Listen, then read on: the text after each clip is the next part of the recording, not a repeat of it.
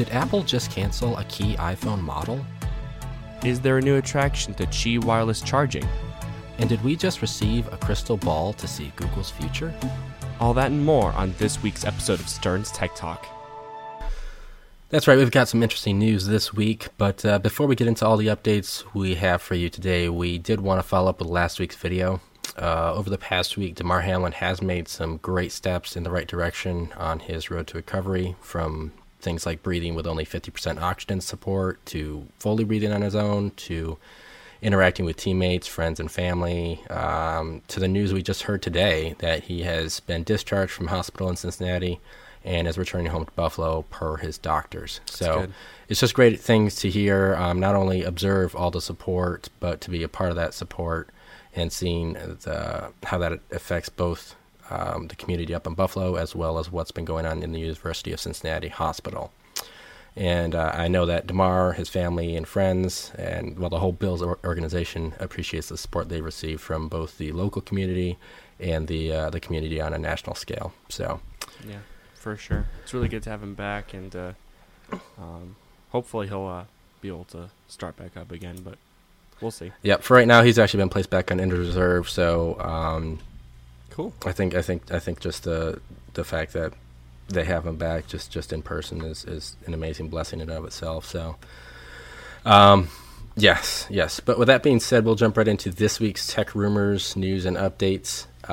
So to kick this off, we have quite a few updates concerning Apple, some of which don't quite hit a positive note. However, the first that we have is regarding Apple's plans to combine the Wi-Fi chip and the Bluetooth chip into one, which in turn would replace the components that had been previously provided by Broadcom.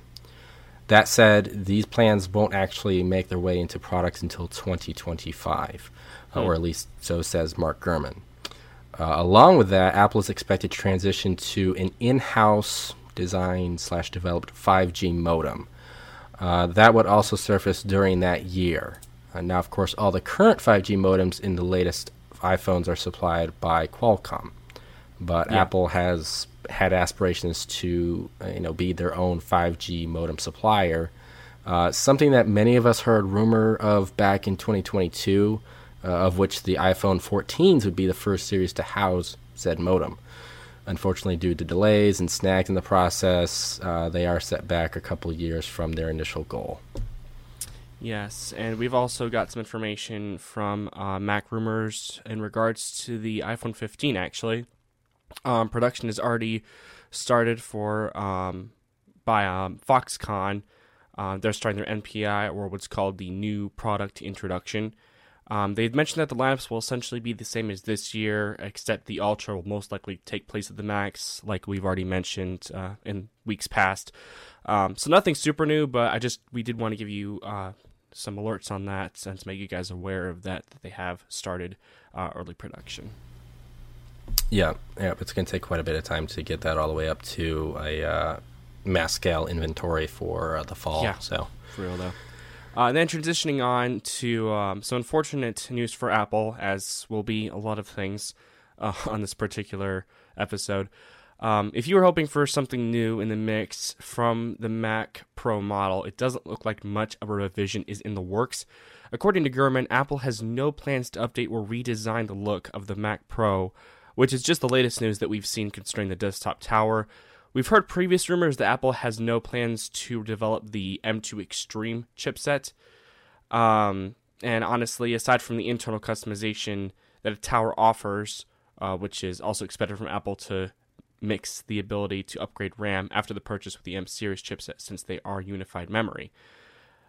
The Mac Studio is shaping up to the most desirable Mac from a power user standpoint, while maintaining one of the smaller footprints in their lineup. Yeah, I would definitely agree with that. Personally, I can appreciate the internal upgrades that can be made on a desktop tower, but if you can't even upgrade the RAM after you buy the computer, then that just makes it that much closer to a model that doesn't even seem as functional as the typical desktop that it used to be, at least from a Macintosh standpoint. I mean, it's great to see all the speed that's coming from the M series and such, but if you're going to make it to a Mac Pro, it really needs to be customizable. Agreed. Basically on every level, and I guess part of that is just sacrificing the speed of unified memory. So, Mac Studio, I really think I think that really is the best that they have right now. Just because it really is. It's so small, and it's got quite a bit of capability. So, in either case, I'm actually curious what your thoughts are on Apple canceling, not even delaying, but full-on canceling the iPhone SE 4 and the rumors of them potentially dropping the price of the 15 Plus next year. You can get the Plus model at its least possible pricing at $900 as of the 14 Plus for this year, or last year, I should say. You only pay $100 more for the Pro, and the base costs $799, $800, and so on and so forth. And you might think to yourself that this is just how Apple prices their lineup, right? Like, you have one device that starts at this and then goes up 100 incrementally. The problem is in the ecosystem that we live now with companies, everything over $100, or most things I should say, have way better specs than this Plus. And so I just think, in general, it's not even worth buying because, sure, you're getting a niche product that we haven't seen for the last 4 or 5 years. But what's the point of really buying it when you're not even getting at least the same or close to the specs of a close to $100 more phone for the Pro? I just don't think it's a good idea. And sure, they're going to decrease the price possibly next year, but, I mean, they didn't get a whole lot of buys this year. I'm just not sure. It's just adding to that ecosystem, I think, and it's probably not a good idea. And in regards to the SE, I'm not really happy at all about it being canceled. The entire point of the SE series was to have a product that was a lower price so people would be able to settle into Apple and not spend so much. I have my wife and her mother. They both have the second gen SE. They both love it. It's simple, small, it's compact, and it's really what they need for their everyday use. But now seeing Apple cancel it is pretty much, a punch to the face, I think. They made their mistake with the second and third generation, with it being so similar. The only difference was the 5G. But they could have really had an opportunity to change all that by making this fourth generation be the same as the XR or the 10. Because that's actually a good strategy, because then you get people into, used to not having home button, and we can argue, sure, the home button is a really good part of the iPhone. I think they should have kept it, but we can argue that in any case. But it's a good marketing strategy because that brings people into the newer modern devices of Apple, and you just canceled that way of doing it. It's like, I don't even know what they're doing here. Yeah, and I think part of it is justified when you look at the source and the reasoning behind it.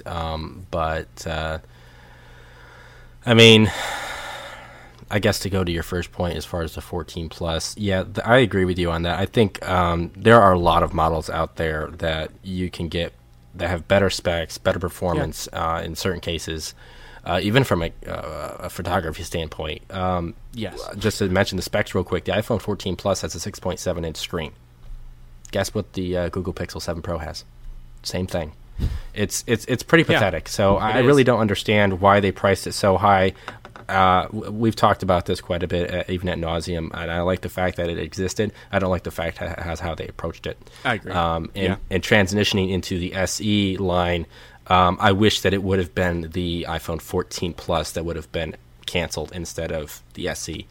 So I know that when we first heard this, I was thinking that Apple was trying to fix the problem of having too many models for the masses. Mm-hmm. And in a way, that is part of the issue. But ultimately, it came down to the sales of the iPhone 13 mini, the 14 Plus, and the SE3. Paired alongside with the fact that if they intend to make the SE4 a refreshed iPhone XR, as you said, therein lies the challenge of offering a larger screen, which adds on more cost that entails those components, while attempting to maintain the low-cost value that the SE has been known for. So really, with all that being said, I feel like Apple really just screwed this one up way beyond belief. And I mean, there's also the notion that Apple can always reinstate the SE line Sure. and launch the SE4 at any point in time. But for now, I mean, they are reevaluating their iPhone lineup as a whole, with the pricing strategy. So I am still interested to see what it looks like over the next couple of years. I'm just not impressed with what they did, in 2022. No, not at all. They flipped it on its head by canceling when they shouldn't have canceled and keeping when they shouldn't have kept. But and then moving on, we do have some information from 9to5 Google, actually, regarding Google's Air glasses. Now, this info actually was from back in mid-December. I guess we just didn't see it. But it's still. We had a lot going on. Yeah, it was pretty busy. Yes. But I mean, it still is relevant. We still want to keep you guys updated with this. So we'll get into it. This article suggests that Google will be replacing the physical joystick with an optical sensor. And it's going to be sort of like a ring that you can actually use sort of like for your the controls in a sense. Not only would this allow for more efficient use, in my opinion, but as 9to5 Google says, it would allow the parts to be less likely to break since there is not a whole lot of them moving. Google has also been undertaking a bracelet where, quote, users would swipe and tap with vibrations serving as feedback. Honestly, this is a pretty smart move. I think having had some experience with this, their watch, it would allow Google to improve and take advantage of what they've learned and already made, and then make it into this prototype for this sort of Google headset, if it makes sense. It wouldn't be like an actual watch in a sense, but taking what they've, like I said, taking from what they've learned and then putting it to like a bracelet fashion that would be used for sensors and whatnot. I think that'd be a pretty good way of going through with it. Yeah, not to veer too far off into this topic, but I am kind of curious. When you say bracelet, does it say anything about implementing any sensors? Because, like you're saying, they can use some of that watch, technology, and with heartbeats and stuff like that, and it could be like exercising, even with the virtual aspect of it all. Is that even stated in the article as of yet, or are they still unknown? No, it doesn't look like it is. It just talks about the just vibrations and stuff to allow you to feel like you're immersed into the actual I VR. gotcha. But who knows? Maybe works. that will be added. I mean, that would be honestly really great to take into consideration. If you have a heart rate that's going way too up, you can keep track of that or give you a warning. So, yeah, it's some good things to add to that. So, yep. And then on the opposite side, we have Apple, who has again reached another delay regarding their AR/VR headset. No shock. A lot of things are being delayed, as we'll see, actually here. So yeah, and I think it was supposed to be for the second half of 2023. Yep. We originally expected it to be around February, but that's obviously not going to happen. So, where's one thing? The one thing I did hear about that is evidently they're going to have the battery pack around the waist. So I'm guessing that's supposed to alleviate some of the weight from the headset to make it, a little bit feel like it's not so weighting down on, your neck and stuff like that. Yeah, that's cool. Yeah.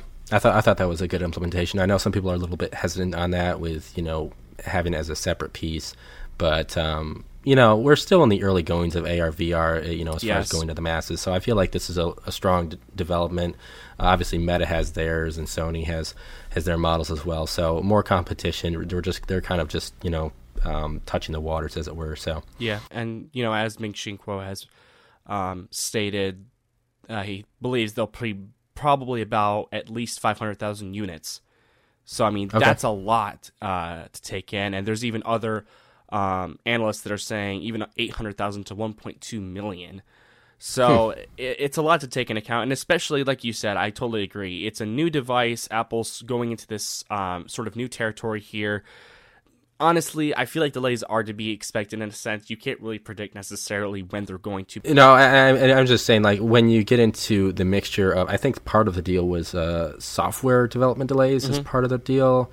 So, and when you mix that with the whole entire chipset issue and just the delays in general that we have in this economy, I think it's that you really have to, like you said, expect delays. So, next thing, I'm not really entirely sure if you caught the news on this particular item this week because I didn't see your list, but I consider this to be quite good news for Android users. So, according to an article on Business Wire, which was highlighted on Mac Rumors, Qi 2, the next generation of Qi wireless charging, will now incorporate a magnetic power profile, which was ultimately spearheaded by Apple and their development of MagSafe charging on iPhones.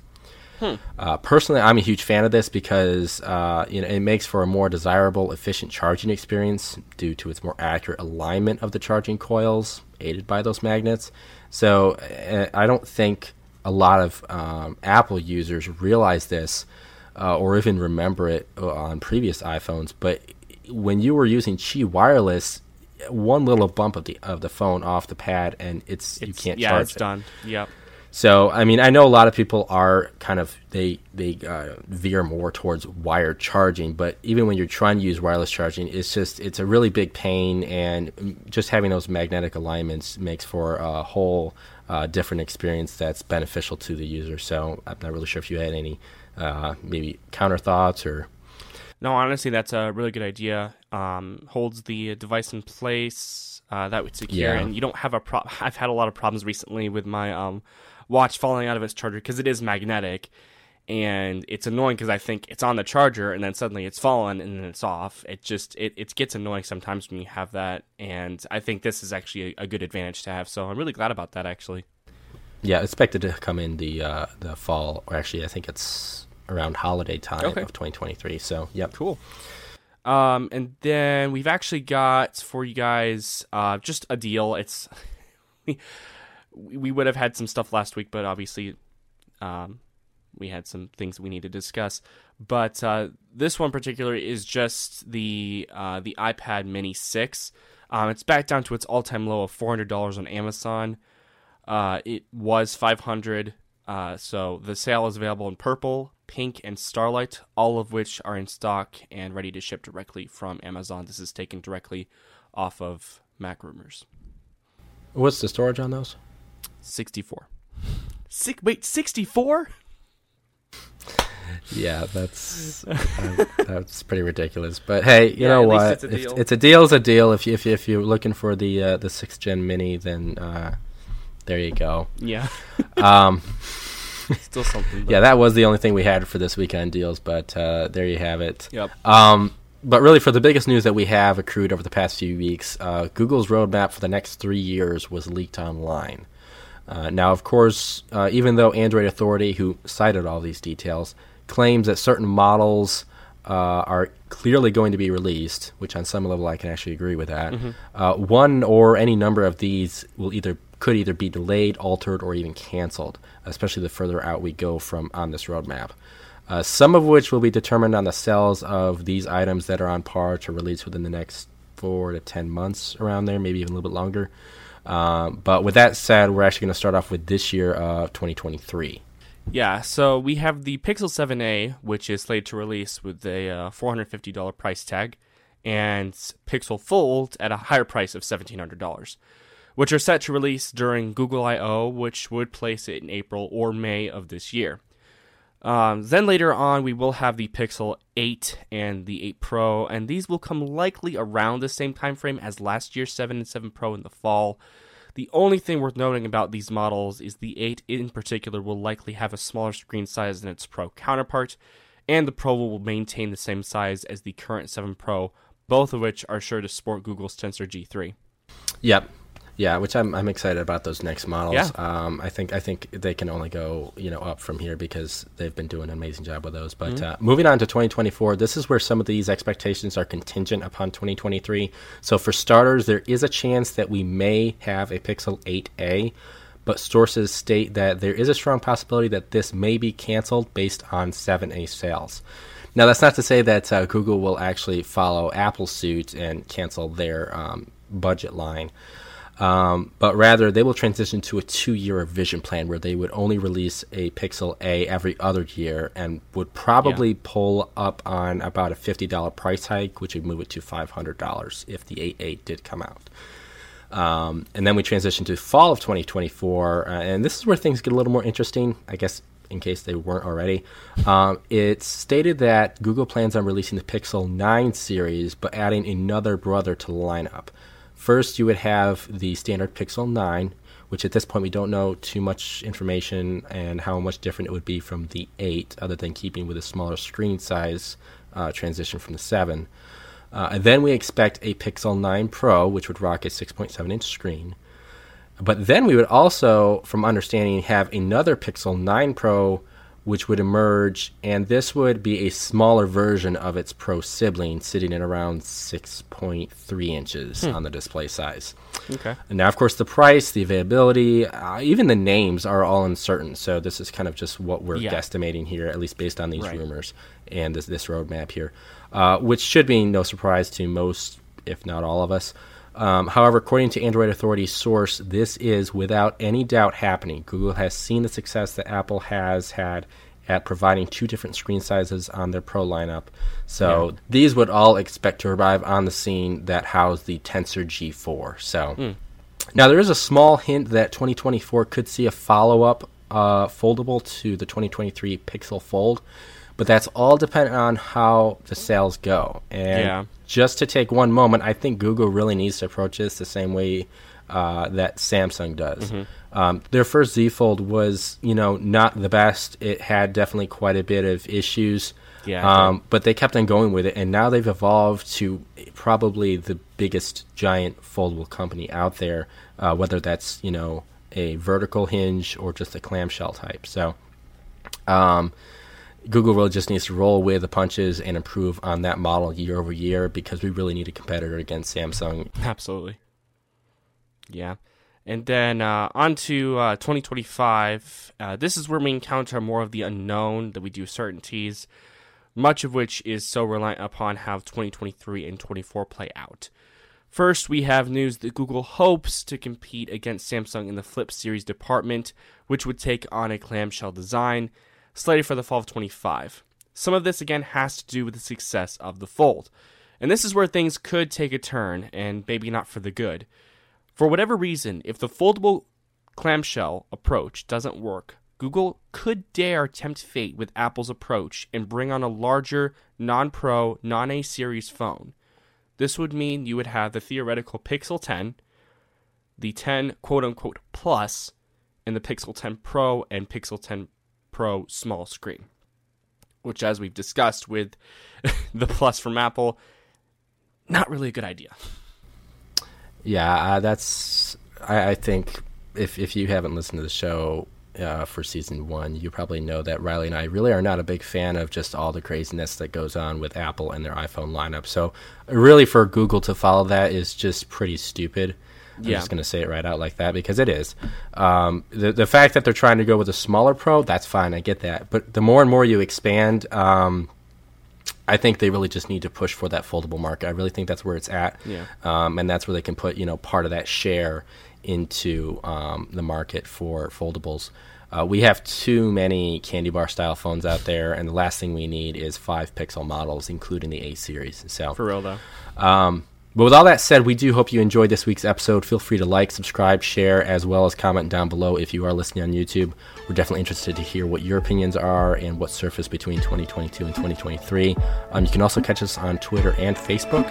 And we'll definitely be back next week for more news and updates. This is JD and Riley signing off. Peace out.